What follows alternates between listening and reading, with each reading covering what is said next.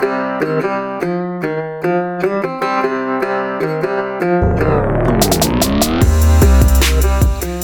up, everybody? Dan, Binder Boneyard. It is a gray, dreary, very October-y Sunday morning here at the Boneyard. I am in the office, like always, coming at you from the desk of the parts room, storage unit, camping gear, dog kennel. So, just that kind of thing. It's Sunday. I know that doesn't mean much to some people, but when you've worked a regular scheduled job for a lot of your life, the Saturday, Sunday things still mean something, but I'm here 7 days a week because I got shit to do. But anyway, thank you. Thank you for listening. Thank you for being here. Thank you for everything. I know it's you guys' Monday, so, hopefully you're punching that clock. You're, recovering from a big weekend of Halloween bullshit. So hopefully you're making that money. You can buy those parts for your international. Do appreciate it, though, the likes and the shares and, spreading the word. It's really, really helpful. So don't have much on the calendar as of right now other than the birthday cruise 2019, March 16th through the 19th.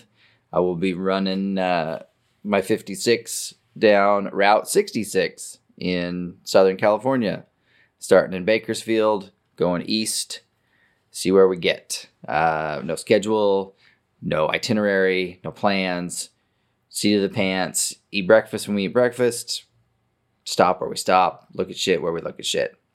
You're more than welcome to join in your international vehicle. No Power Stroke powered Fords. It's got to be an IH. I don't care if it's an LS powered IH. We're gonna go that way because I'm a hypocrite. But you're there in your international. You are welcome. So that's about it for the calendar. So that's just gonna cover that for now. I'm sure stuff will get added on later. I see the dates for 2019 shows are already coming out.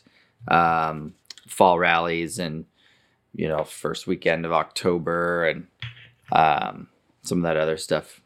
I'll start announcing dates later when I get firmed up dates from everybody and the dates that I'm attending. All the shows are good, but I know you guys really just care about the ones I'm going to, right?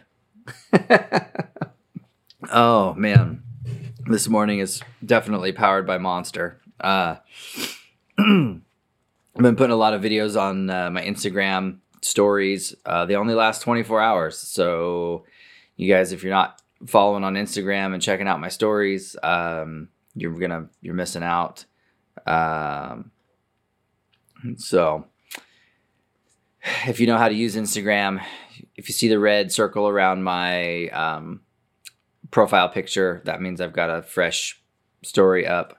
The top of the Instagram page, there's all of the little bubble heads.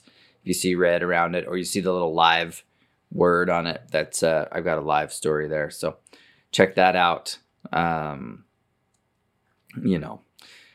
What's on the list? I actually made a little bit of a list today. I don't have too many hauls coming up. Might have to go over to the Valley again. Picked up Dave's Scout from Portland the other day. That was a good little haul. So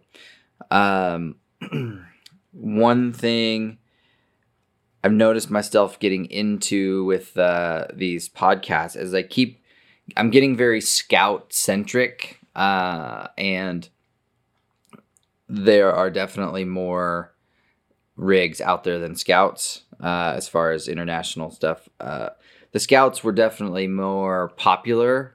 They are very popular today.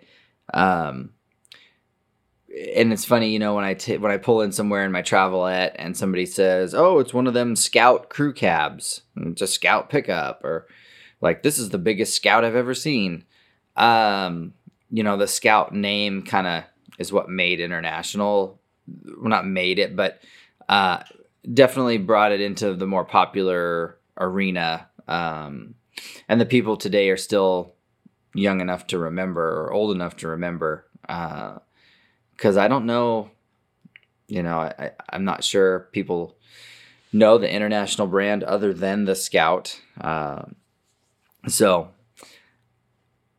I've been doing a lot of Scout talk, and partially because Scout, the 345 that's in a Scout is pretty much the same 345 that's in a pickup or a Travelall, minus a few details, otherwise really close. So some of the stuff I talk about Scout-wise is it kind of across the board. It covers all the models. But today, and I hope I can cram it all into half an hour, today is going to be about D-Series pickup talk.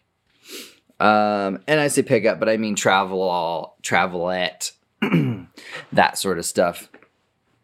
So I say D-Series, and it never fails. Some asshole on the internet goes, "Do you mean 37 to 39? And I go, "No, that's a D model. I'm referring to D series." So D series would be 69 to 75.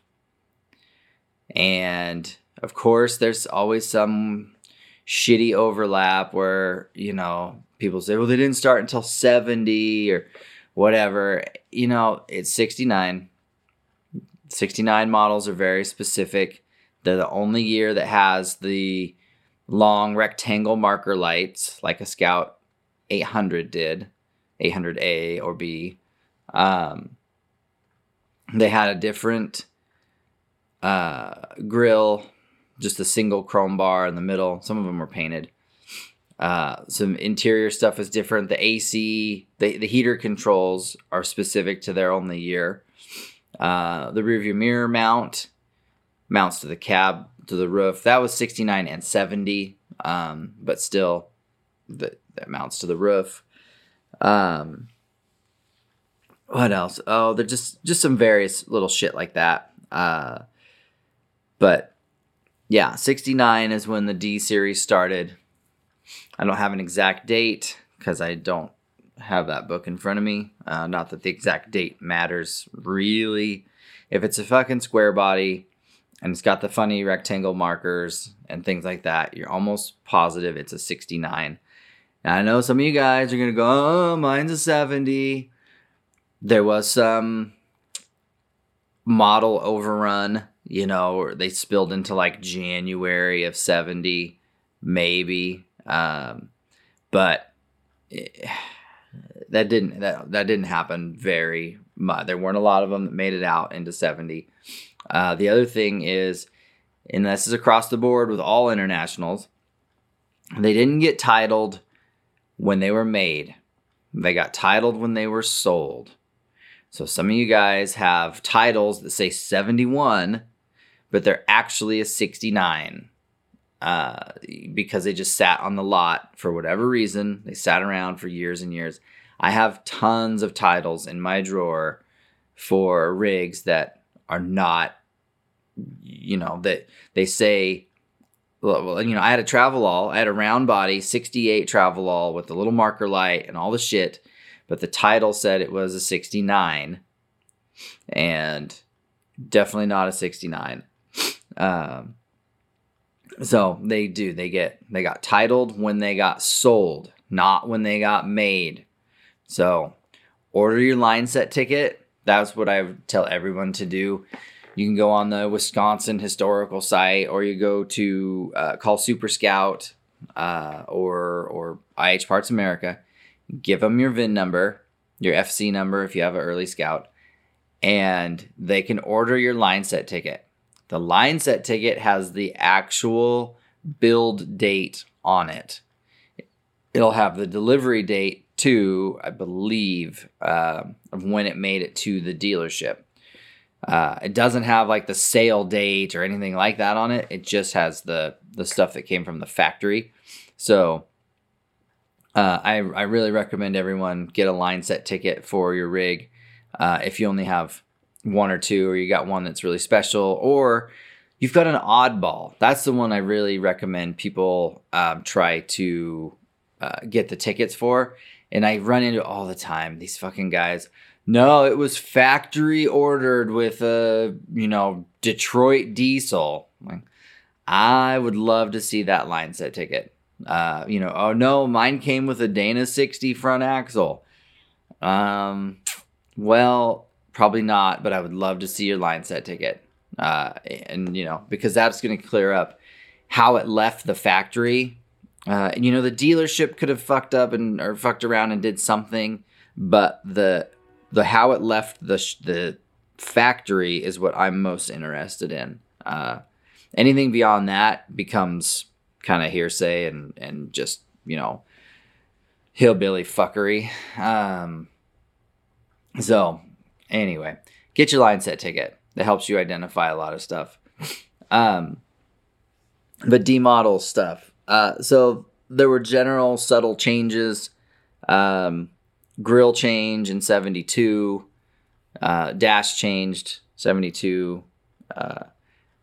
Few just little things. The controls. The markers changed to the little square style Scout 2 markers.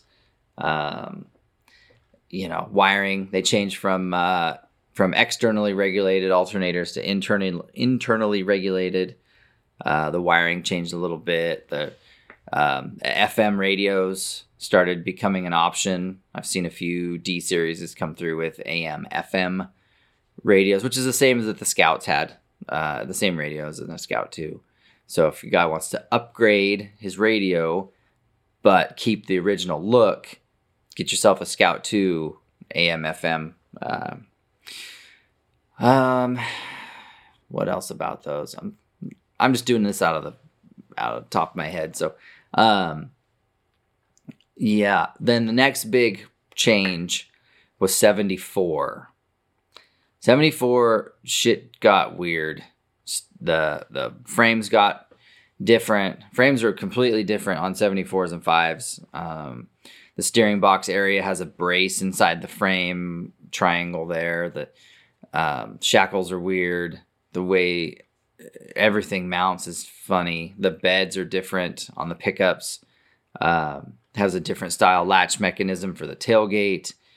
The interior is similar to the 73 2 and 3s with a few more updates. There's a clock option in the dash panel. Of course, the AC vents. If you have a Travelall, the middle seat, the middle section is no longer a seat. It says not a seat on the cushion anymore. I've seen that on earlier ones too, like 72s, but I had a 70 pickup with that setup, and it did not say not a seat on it. What else is there? Disc brakes. That was a big one. The 74 and 5 up to 3/4 ton had a disc brake front end.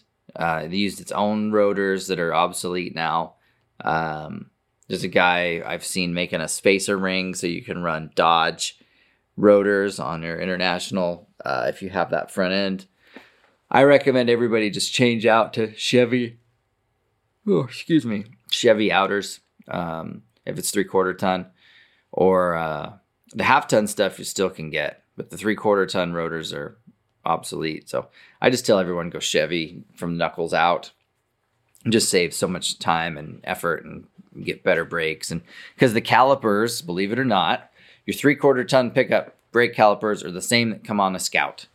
So either the Scout has amazing brakes because it's running heavy duty shit, or the pickup has terrible brakes because it's running Scout sized shit. So, but they're the same caliper. There's some confusion in the larger models. I had a 74 in here that was a 200, which would be a 3/4 ton. That's something else. The lettering designation changed. So from 69 to 73, they could be a 1000, an 1100, an 1110, 1200, 1210, which designated, 2-wheel drive or 4-wheel drive or 3/4 ton or half ton, or, 1310 would be a 1-ton 4-wheel drive. So in 74, they changed to a easier to follow number system. So a half ton would be a 100. Oh, now I'm second guessing myself.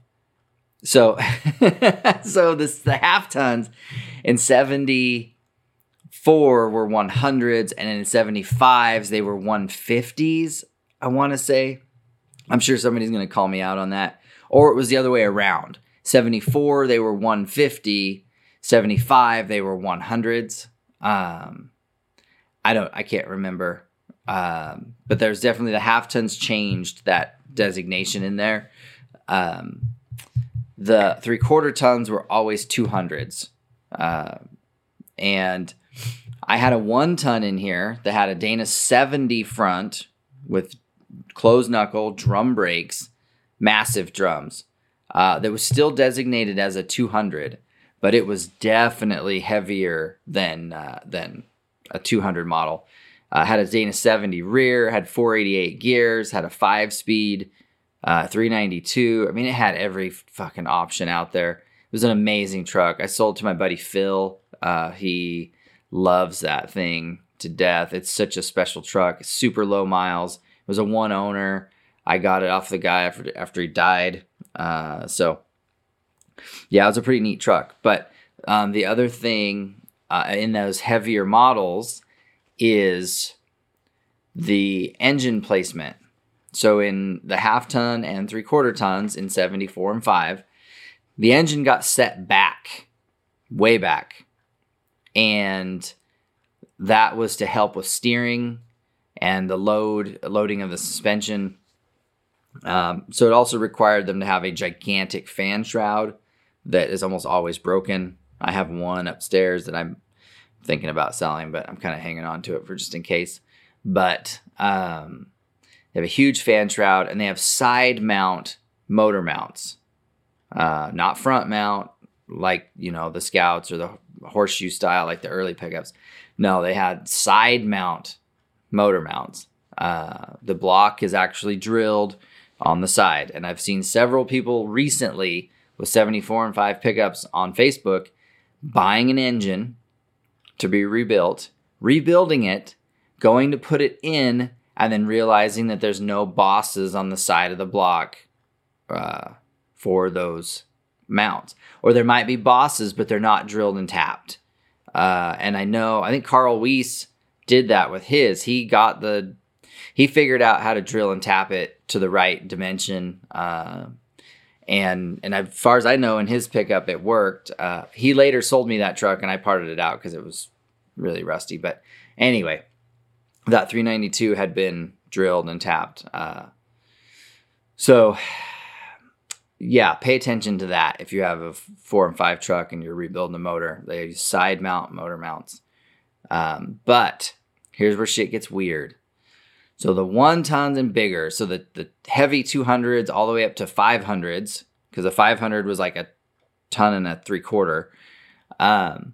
They used a front mount motor mount, just like the old style,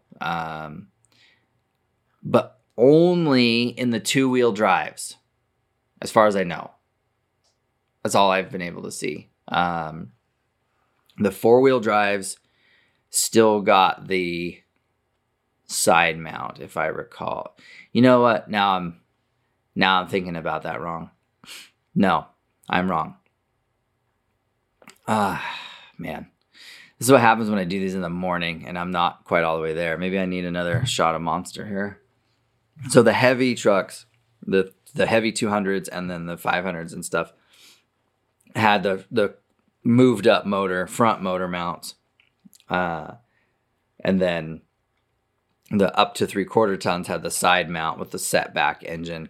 And I'm not sure if that was what their rationale in that was, but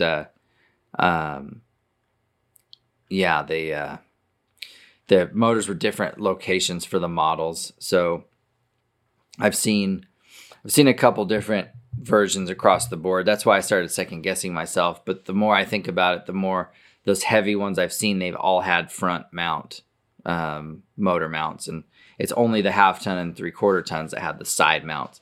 But anyway, I'm sure you guys are going to message me and tell me that I'm wrong, or that your grandpa had one that's this way, or, you know, like I've got sales brochures here that show Wagon Masters from 74 that says right in the brochure, 2-wheel drive only.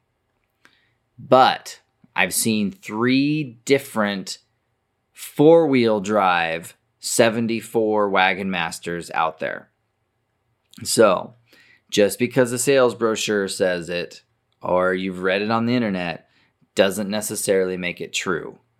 There was some very odd stuff that happened in the showrooms, and then, you know, when they're ordering stuff, I'm pretty sure there was a service bulletin put out to all the salesmen that said, "Do not say no." You know, if a person asked for it, they just were supposed to figure it out. So yeah, I've seen a couple different versions of, you know, where they say, "Oh, this is not available," but then sure as shit, there's one out there. So again, that's where the line set ticket comes in. Very important. My 71 pickup had a line set ticket, and it had handwritten instructions on it. Like, the truck should have had a Chrysler 727 transmission, but they hand wrote in that it got a Borg Warner automatic. It was ordered that way. So, you know, it got its own little note in the line set ticket from whoever, you know, built the truck. So little things like that show up on your line set ticket. So that's where I really encourage you to order it. The 70s truck, 69 to 75, they had their own rust problems. And I know a lot of you guys are familiar with that. The top, so the windshield, the header, and the roof rust through bad. Super common problem. I don't know if they just never put any paint there, or if condensation from being single layer and you're running the heater and all that, it created moisture to pile up there. But the roof line, especially across the windshield, is always just fucking terrible. So, you know, if you're out to buy one, check that area, make sure it's not just packed full of Bondo. The other area is the lower windshield corners. I believe moisture makes its way in around the windshield gasket and then runs down that pillar and collects at the bottom of it and then rusts the pillar from the inside out. So that's how those lower corners get fucked like that. They learned their lesson on the C-Series stuff, and the drains for the cowls are really big, but they're not big enough. And if you open the glove box and then you press in the little tabs on the side of the glove box, you can fold the glove box down the rest of the way, and you will find sometimes the line set ticket taped to the back of the glove box. Not always, but I have had several trucks come through here that had the line set ticket taped to the glove box still. And I actually have a YouTube video on how to locate that. Go to the Binder Boneyard YouTube page. You'll see our video about how to locate the line set ticket on your D series. But while the glove box is open, look in the hole. That's not the first time you've been told that, I'm sure. Look in the hole, and you will see the backside of the cowl, and there will be a pinch weld there. And you'll see it'll be rusted through, or the pinch weld will be all blistered and starting to rust. You know, that's a good way to check that area. The driver's side's a lot harder. You can't get in there.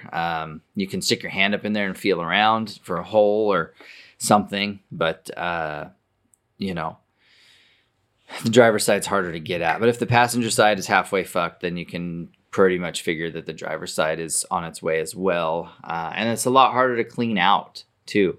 You got to pull the fender off, got to get up in those drains, pick out the needles and the leaves and the shit that collects in there. Other rusty areas on those, of course, the floors. There's a weird like gutter edge on the floor pan to the door sill that will collect shit, especially if the cowl goes and moisture starts making its way in. You'll see that. What else is there? Floors are common. Cab corners, just like every truck from the 70s, they've got cab corner issues. So that's another thing. You can buy replacement cab corners from Lightline. They're not exactly the same. They take some body work to make work. We did that on my Travelette. They look nice once they're in and painted. So, and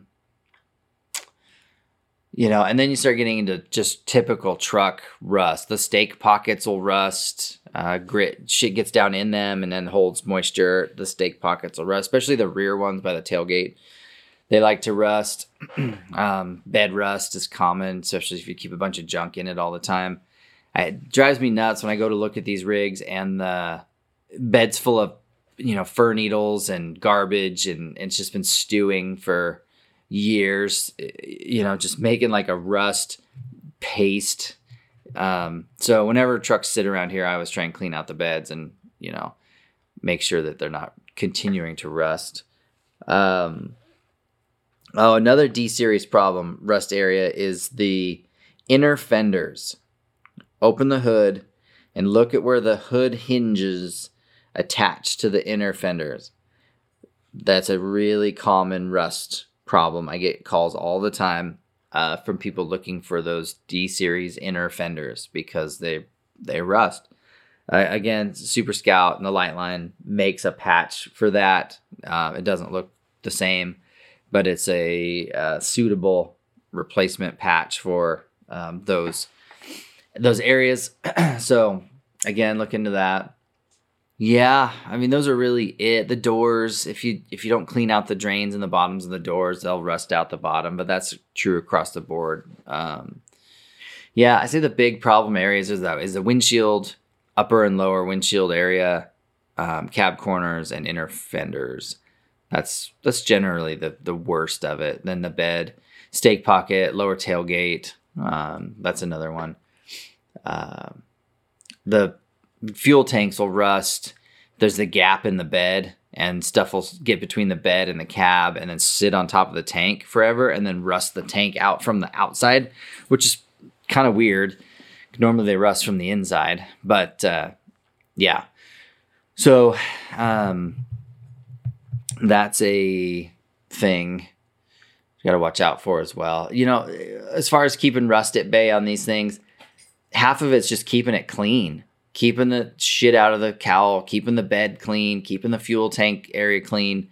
Just keep, pressure wash the inside of the inner fenders, get the grit out of the hinge pocket areas. You're just so that it can't hold moisture. Because that's it. That's what does it, is when, water will splash up there and then run off. I know you guys in your wet climates and your, the Midwestern guys with just humidity is retarded all the time, or you Southern guys where it just shit rusts. Like as soon as you make it, it's rusty. I know you don't have a lot of option there, but you don't need to accelerate it by keeping a bed full of garbage. Those soaking wet cups from the convenience store, they're not doing anybody any favors, and it makes your truck look like shit. So keep your shit clean, and that'll help with the rust problem. If you do have your windshield repaired, make sure that whoever does the work coats the inside of it very well. Rust inhibitor, rust killer, acid treat, whatever. Goes a long ways into stopping that stuff. So, D-series. So yeah, I think I covered kind of the big beats of it. I know, like I said, you guys are going to fucking let me know what I forgot. But, the light half tons had torsion bar front ends. So did the C-series, the 60s trucks, they had torsion bar front ends too. But the D-series had an updated version, and the 74s and 5s had A-arm fronts with coil springs, kind of like a Chevy. But yeah, the 69 to 73s had a torsion bar, and those were the light half tons. A lot of the 1010, that was that model designation. If you have a 1010, then you have the torsion bar light duty truck. Like I'm looking at right now, staring out the window at me, is a 72 1010 pickup with an AMC 258 and a 4-speed. Truck hauls ass, rides super nice because it's got the A-arm torsion bar front end. A friend of mine had a Travelall that was like that. Fucking thing was like driving a cloud everywhere. AMC 401 and that. It fucking hauled ass too, and it sounded great. But again, it was a 1010 with a torsion bar front end. So it's 2-wheel drive torsion bar. So I guess that's a difference. Like I said, I could go on for a while because I'm just doing this off the top of my head. And, maybe I'll do an abridged version later or an amended version after everyone tells me all the shit that I missed and how stupid I am and, the normal stuff I get from you guys. But anyway. So we have run over our half hour. Hopefully, you guys gleaned something from this. If you enjoyed what you heard, give me some feedback. We got the Patreon page where you can pledge, money, monthly, dollar, whatever. Every dollar goes to the greater good. So, yeah, please, if you think about it, like us, share us, 5-star review on iTunes. Tell your friends, tell everybody. The more the merrier, and the more people that are learning about these things, the better. So again, thank you guys. Greatly appreciated. Love you to death. And follow on the socials, Binder Boneyard, pretty much across the board. YouTube, Facebook, Instagram, our eBay page, Binder Boneyard.